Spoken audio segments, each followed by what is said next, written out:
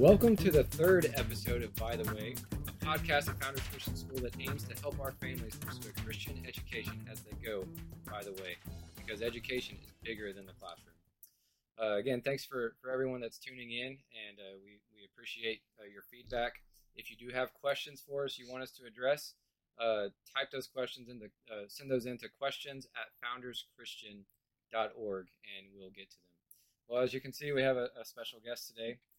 Our very own Amy Malott. She is a upper school teacher, teaches English at Founders Christian School, and wanted to invite her on because our topic today is what are some practical tips for managing a classroom environment in the home. And Amy has some experience in that area. So what is your experience with homeschooling and managing a classroom? Yeah, so we have been homeschooling now for, I want to say 5 years. It all kind of blends together after a while. Started with our youngest was in second grade, and our oldest was brought him home as a freshman in high school, which people kind of say is crazy, and it was, but it worked. So we've successfully graduated one. He's a sophomore in college now, and my younger one is in 8th grade now, and so have a little bit of experience, not with multiple children at one time, but also have been in the homeschool community long enough to have gleaned ideas of how people make that work. So, yeah. Well, we're happy to have you on. Thank I was you. sitting here thinking through as best I could practical tips. I thought, why would I not ask somebody that's been doing this for years? Why am I trying to reinvent the wheel? And actually, our family pastor at our church sent out this great email. His name happens to be CJ Malott, some relation. Yeah. And he told me, well, that all that content, 14 tips for how to, manage home, all that came from you. Basically. Yeah. So, I mean, we try not to let these out very often, but yes. Yeah. So, I don't anyway, mean to brag, but I mean, it was me. So we're very thankful to have you on. Yeah, when sure. I heard that, I'm like, well, let's just get her on and hear from her as well. With that said, let's just jump into some of these practical tips. When this podcast will go out, just full disclosure, we're recording this early because of the stay-at-home requirements that just got pushed out. But when this gets published, we'll be about a week and a half into managing school at home, and this is different than homeschooling because we do have teachers giving you content and giving you assignments, things like that. So the teachers are still involved. So it's not really homeschool; it's hybrid school. But the parents are the managers of the classroom managers right now. They got to be at home making sure everybody's pedaling the bike. That's right. That's right. So we're about a week and a half in, and I know already that there's some struggling. There's some fireworks that happen when you manage your own kids and education at home. So what are some tips that you have from your experience that could help? And just a broad category, I noticed one of these tips starts out with the schedule. And I think that's a category that has lots of advice in there. Yeah, so I mean, anytime if you're a teacher in the classroom or you're homeschooling, schedule is going to be your friend. You know this when your kids are babies. The doctors advise that you get on some sort of a schedule. It doesn't have to be every minute, but schedules are important to kids. For most children, they need a routine. Even your high school kids, to some extent, need some sort of, especially in this time where there's a lot of uncertainty, need that normalcy. And so I would say as much as you want to schedule, to make a schedule, it can be, when we are early on in homeschooling, I try to make it, 30 minutes for spelling and 30 minutes for math, and that's kind of gone by the wayside for us, but that might work for your children. That's the nice thing about being home with your kids is you get to know what works and what doesn't work with your kids. And so now, especially since mine are older, it's a little more free form for them because I'm trying to get them independently working to where, if they want to do math at the beginning of their day, and that's probably the way I would have been because math is hard for me. So I would need all my brain cells to do math. So that would probably be the first thing I would do, and then work from there. But so schedule, yes, but then there's flexibility within that schedule, And if I that think, makes sense. yeah, it does. And I think you touched on this, but the age of the student may Mm-hmm. matter a lot. You're talking about having 30 minutes for one discipline, Mm-hmm. 30 minutes for the next. And that probably is wise, particularly for younger students. But I think Mm-hmm. you're right. As they get older, they are more self-directed. They have more of their own kind of view of the way things go best for them. They're more self-aware, Mm-hmm. able to think about how they learn and things like that.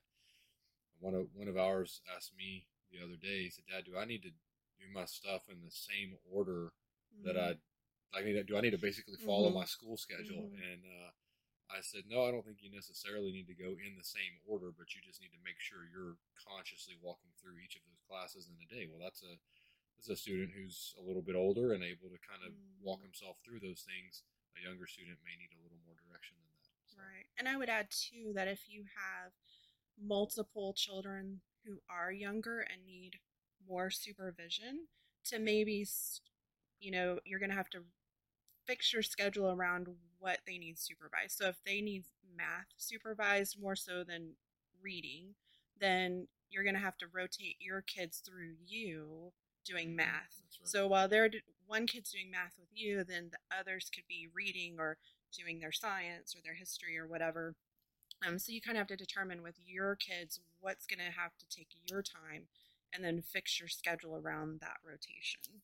That's why you're here, because that's brilliant. I did not. Well, even that's think about from that, homeschool yeah. moms that I've watched with multiple younger children, and we have the opportunity to do like history for our whole family and not have it divided into 8. That's one of the flexibilities of homeschooling. Or science, like we could do all science for all of our younger ones, so we have a little bit more flexibility in that area, but there is a rotation that needs to happen with what's going to take the most time from you.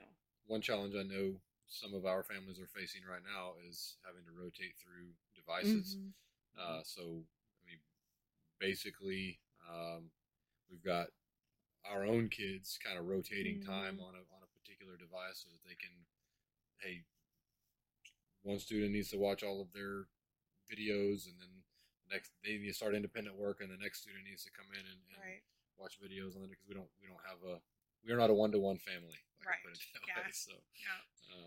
that's helpful too. Similar type deal. And that's where the schedule's going to head off some of the frustrations from parents and with siblings, is just knowing when the computer is available to you, and then knowing when you need to allow someone else to be on that. And so it's going to take some brain power on parents' part to come up with those schedules, especially in your case where you have multiple children needing just a couple of devices. But it can be done. It's just going to take a little bit of thought. I'm a parent of a kindergartner, as I've mentioned even on the podcast before, but having a start time is incredibly helpful for him, because if you just have this ambiguous, we'll do school today at some point, there's going to be a fight when it's time to start. But if you've communicated 9 o'clock, 8:30, school starts, even for a kindergartner, once it's 8:30, okay, well, it's school time because that's what you told me. Yeah. So it's been helpful for us yes, already. Very much so. Within that schedule, what about should you plan for breaks and recess and outside time for young kids? Yes, for sure. And even older kids. And as my kids got older and maybe they were growing and needed more sleep, there were even times where we would do all of our homework, chores, and all of that in the morning. And then sometimes I figured out that their brain worked better after lunch. After a cup of coffee. And a meal and some just get things ready for the day. And but that's like an extreme case. I would say I would start since they've been in school, start, at 9 o'clock. They can sleep in a little bit. That's kind of a luxury that's afforded right now. But start at 9 o'clock, and for little people, a couple of subjects, and then let them go do something, then bring them back. I would say the caveat with that is I learned with one of our children that letting them go for a few minutes, it was hard to get them back. Well, that may be where scheduling that time, again, a schedule helps. Hey, listen, we're going to go let you run amok, but it's only going to be for 30 minutes, and then we're coming right back to it. So. But also what you said is helpful in this is for one child, you realize this. Yes. And so a lot of the advice we're giving is probably going to have to vary. Yeah. You need to know your kid and know what works and see what doesn't work. And, yep. It's a lot of trial and error. To vary a little bit. Along with the schedule, I noticed on the tips you gave, you talked about a wake up time and a bedtime. And I could see the value in that as well. And then you also mentioned here, get dressed. Yeah. I haven't done so well with that, I'll be honest. But I feel like it helps when you're not in your pajamas all day. This is not like a snowstorm, hurricane for a few days. This is going to possibly be a long thing. And so to feel normal, you can't stay up till midnight every night and then wake up at 10, and it's just, after a while, it's just going to feel gross. And so to kind of keep that with your kids too, and you're going to need time at the end of the day, honestly. After you've been with your kids all day, you're going to need a minute to kind of get you guys go outside and play. Right. Or go to bed at 8 and read. Yeah, that's right. And then we'll see you in the morning. Yeah. I mean, that's honest. Yeah, you'll need a minute. There's a theological foundation for this, and that is that God is not a God of disorder, but a God of peace. And that's the reality is when we're not in routine, we're just not as productive. There are valuable times to be out of routine for rest and recuperation and all that kind of stuff. But right now, we're in a season where a routine will be extremely, extremely beneficial to not waste what we've been given. Right. And we have been given, we've mentioned this already in both episodes, there's opportunity in this as well. And if we don't order ourselves, we're going to miss the opportunities that are provided in this. Even if it's just enjoying time with family, it's not going to be enjoyable if we don't have a routine. We'll waste it. Very, very good tips on schedules and order routines. Anything else on routines that y'all wanted to say before we move on? We talked about trying to put some resources in the show notes, so that might be something to look for. At bare minimum, I'll put in a spreadsheet that just is a pre-made schedule that you can feel free to download and put in your schedule in there. So if we find something else helpful, put that in there. This is not necessarily related to having a schedule, so maybe I'm getting ahead of you here, but you talked about having a space that's dedicated, and I really like that. I know you mentioned also that your son worked well outside at a picnic table or something like that, and having a space where you like to work, I think everybody understands that. As adults, many of us have a space where we work well, and it's got to be a space that's comfortable to you, that maybe it's even aesthetically pleasing to you, but it's quiet, you're able to concentrate, there are not distractions. There are so many areas where just liking what you're doing matters. I mean, I know this is silly, but I've even said before, I really believe I read my Bible more when I have a Bible I really like. And I think the same could be said of something like a workspace. If you like where you're working, I think you're more productive, and I think you're more likely to do good work. And so having a space that's dedicated for the schoolwork probably is important. Probably better than laying in the bed to do your work. I mean, we're a little flexible in that. We do have a room in our house. It's our school room. And it's different now that our oldest is, in college. One thing I would caution is the computer and the internet and those kinds of things. We've never allowed Wi-Fi upstairs. And so our computer upstairs is just a basic, like they can type papers on or whatever. So if you have to have two devices and maybe one upstairs, one downstairs or whatever, I would say turn off the Wi-Fi to the one upstairs and just say you can type papers or you can, whatever you can do offline. So our computers have always had to be monitorable like they are at school. Yeah. I walk by frequently and see what, not just for, the content, but making sure that they're staying on task. Yeah. So yes, a dedicated space possibly for the computer, but then if you have multiple children at the table, distractions can happen That's within that. And so it might be, where somebody does go off outside to do their reading or in their beanbag chair upstairs, but the computer stays in one place. And dedicated space doesn't mean it's the same dedicated space for every day, right? Yeah. That change of pace is also helpful sometimes too. And I'm glad you said what you said about devices and that sort of thing. I think it is wise, just in general, as parents, to say there will not be devices in private spaces like a bedroom or something like that. I just, doing schoolwork at home aside, just in general, it is not wise to have kids taking devices that are connected to the internet or something like that into private spaces. Right. That's probably worth a podcast in and of itself about device management. Right. Honestly. Right. And we probably will at some point. Yeah. It's one of the things I'd like for us to touch on. But just as a general thing right now, I would say to all parents, you do not want your kids taking devices into. It's just asking for trouble. Right. Not good things aren't going to happen through that. And so there's not anything they need to do in a private place on that device that's going to be good for them that they couldn't also do out in the open. And so devices should be out in the open, particularly where they have some sort of internet connectivity. So, like for example, in our household, our kids know all devices stay in public spaces. They just don't even go to a bedroom or anything like that at all. Right. So, stay out in the dining room or something like that. I just saw another point on here that is tied to a schedule. You had said do schoolwork every day. The temptation, and I've already heard students saying this, the temptation might be to finish 1 week's worth of a subject in one day, but it's best to keep a routine and do schoolwork every day. Yeah. You want to expound on that at all, or I mean that? My thought with that was I have one of my children who now there are times where I do say, you can do all, you can do your grammar in 3 days because on Friday we have to be gone or whatever.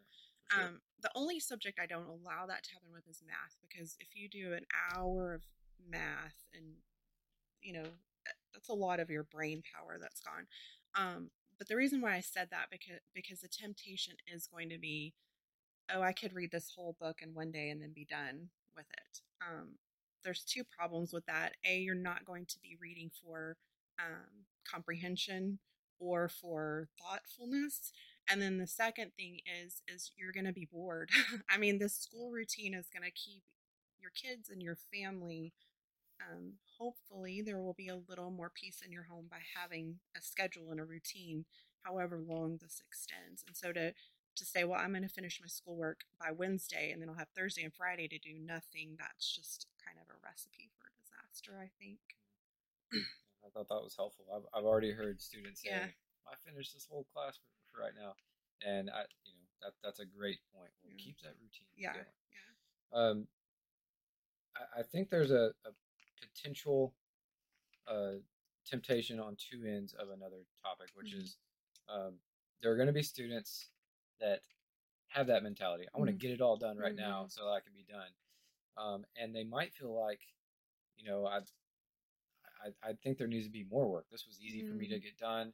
And then there's another side of this, which is how in the world are we going to do this every day? Yeah. And these tips are helpful for both of those. But what might you say to that overachieving student that is thinking, man, I wish I had more work to do in this class. That seemed really quick and easy. Yeah. Do you have some advice? And I'm really thinking about number 7 and number 10 right here on your list when I asked that question. So what's some advice for overachievers? So I would say that this is a unique opportunity that we're faced with. we have kids like this in our classrooms. I mean, we have kids Mhm. that are done with their schoolwork and ready for more. And so, as parents, what do we do with that? And that's where I add in enrichment things at home. We were doing something, I don't remember last year, but for some reason, my youngest got into space and exploration and things like that. And so I just started fueling that, like, let's watch this documentary and let's look at NASA and let's do, so if you have a child who's overachieving in a certain area or is finishing their work quickly, um, I mean, the whole internet's basically at your disposal right now. And there's never been a time where all of these things have been open to parents. It's a little overwhelming for me, honestly, but I mean, if your kid's into animals, there's live zoo feedings that you can, go and watch. Or there's plenty. I mean, get on Pinterest and find a craft and say, here, go make this, or go outside and make a nature journal. I mean, there's so much enrichment that you can do. We actually watched a video yesterday of penguins going downstairs. Yeah. If you want your Super day cute. to be better, go watch a video of penguins going downstairs. It's Yeah. it's just adorable. I mean, there's so much out right now. So Yeah. And then this other one, give your kids challenges. Mr. Jones actually had a really cool idea about a challenge. Is this a time where we can roll it out. I may roll it out through email even before people watch this. Yeah, so you might already know about this challenge by the time you see this. Yeah, but this ties into maybe some extra things to do right now, and that's what made you think of this idea. So. Yeah, there's several families who have said, "Hey, I have one of my students that gets through their things quickly and is looking to be challenged, and so we thought we might just roll out a challenge." And so the idea is going to be that students are to build something with their hands or make something with their hands. And there aren't really a lot of restrictions on that even. It could be a tool, it could be a game, it could be a Cake Boss level cake. It doesn't really matter except that the student is making something with their hands. And so there will be some awards given at the end of that for anybody that wants to take us up on that. But it's something I'm excited about because I want to see what it'd be a unique way to see what our kids are gifted in and things that they do and are capable of that we don't get to see in an ordinary classroom setting. And something you said in the first episode of this podcast, Scott, was that education is bigger than the classroom. That was your statement, and that's really what got my mind to thinking about Deuteronomy chapter 6 and teaching our kids when you lie down and when you rise up and when you walk by the way. That's what kind of got the wheels turning there. And education really is bigger than the classroom. Amy, you mentioned already working to foster thoughtfulness. That's what we're after. The task isn't run through my classes, get the work done, check the boxes, call it a day. That's a pretty minimalistic and anemic view of what education is all about. Education should foster creativity. It should bring in challenges. It should enrich, and it should foster thoughtfulness. And when you said thoughtfulness, Philippians 4 verses 8 and 9, well, really verse 8 came to my mind. Philippians 4:8 says, "Finally, brothers, whatever is true, whatever is honorable, whatever is just, whatever is pure, whatever is lovely, whatever is commendable, if there is any excellence, if there is anything worthy of praise, think about these things." So what is our task as educators? What is our task as parents? It's to get our students thinking. Well, okay, what are they to think about? We have an excellent list right here of all the things that we're to ask them to think about, and what they are being assigned in their classes are means to this end. We want them thinking about what is true, honorable, just, pure, lovely, excellent, praiseworthy. Those are the things we want them filling their minds with. So if it's, let me check the boxes and go do my own thing, I don't know that we're doing that. So our task as parents, our task as educators is to get them thinking, to promote thoughtfulness and thoughtfulness that's healthy. And so with these challenges, the enrichment, and even what they're doing in their classes themselves. This is the goal right here. Absolutely. I had a note on here about broadening our aim when we talk about education. It's not just getting the work done. My students know this. If your child is in a study hall with me, they've heard me give some feedback on this statement. I don't have any work to do right now. That is one of my pet peeves, especially in a study hall, because that's such a narrow view of what education is. We need to broaden that aim and see that education is not just about getting work done, but a launching pad for exploration. Mhm. So if you're into this, well, then explore it. Yeah. Go. Find an extra book or find a video or whatever it is. Go explore it. Get excited about it. And let your teachers know. If that's the case, you're in that subject. Hey, this was really fascinating to me.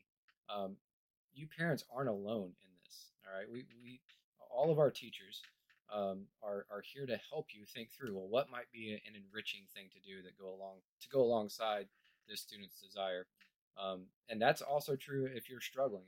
If you've got the student that is having a hard time getting through this, let us know that too, so that we can help you think through some of those things. So, like I said to start this out, you're not homeschooling; it's hybrid schooling, and you do have teachers and resources that want to help. That's why we're doing this podcast, is to help. So don't forget that. Reach out and let us know. I think that's a pretty good wrap up of this list. And I just want to say thank you again for being willing to come up here and be on the show with us. And Amy, thank you for doing that. I know that'll be really helpful for our families. And as we do each time, we would also say to the families that if you have further questions, we want to be able to answer them. If you have challenges that come up, we want to be able to help you think through those challenges. And so, Scott, what's the exhortation as it relates to questions? Send in your questions to questions@founderschristian.org. And I think it's probably about that time for our dad joke of the day. All right. Well, then we'll bring in Dan Baker for the dad joke of the day. Thank you again, Amy. Oh, I will say, I will also put these 14 things that was sent out by our family pastor in the description and show notes if you're looking on the podcast version. So look for that too. And know this was from our family pastor, so there are really good tips here for family ministry, not just education. So I'm going to put all those on there for everybody. All right. Great. Amy, thank you. Appreciate you doing that.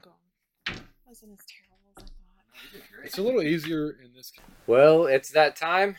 Dad joke of the day with Dan Baker. What you got for us today, Dan? Well, as a math teacher, you'll appreciate this one. Did you guys hear that the fattest knight at the round table was circumference? He acquired his size by eating too much pie. I was expecting pie to get in there. Yeah, for I sure. was, For sure. So I do like circumference. Yeah. That's good stuff. Thank you, Mr. Baker. All right. Y'all have a good week. Signing off.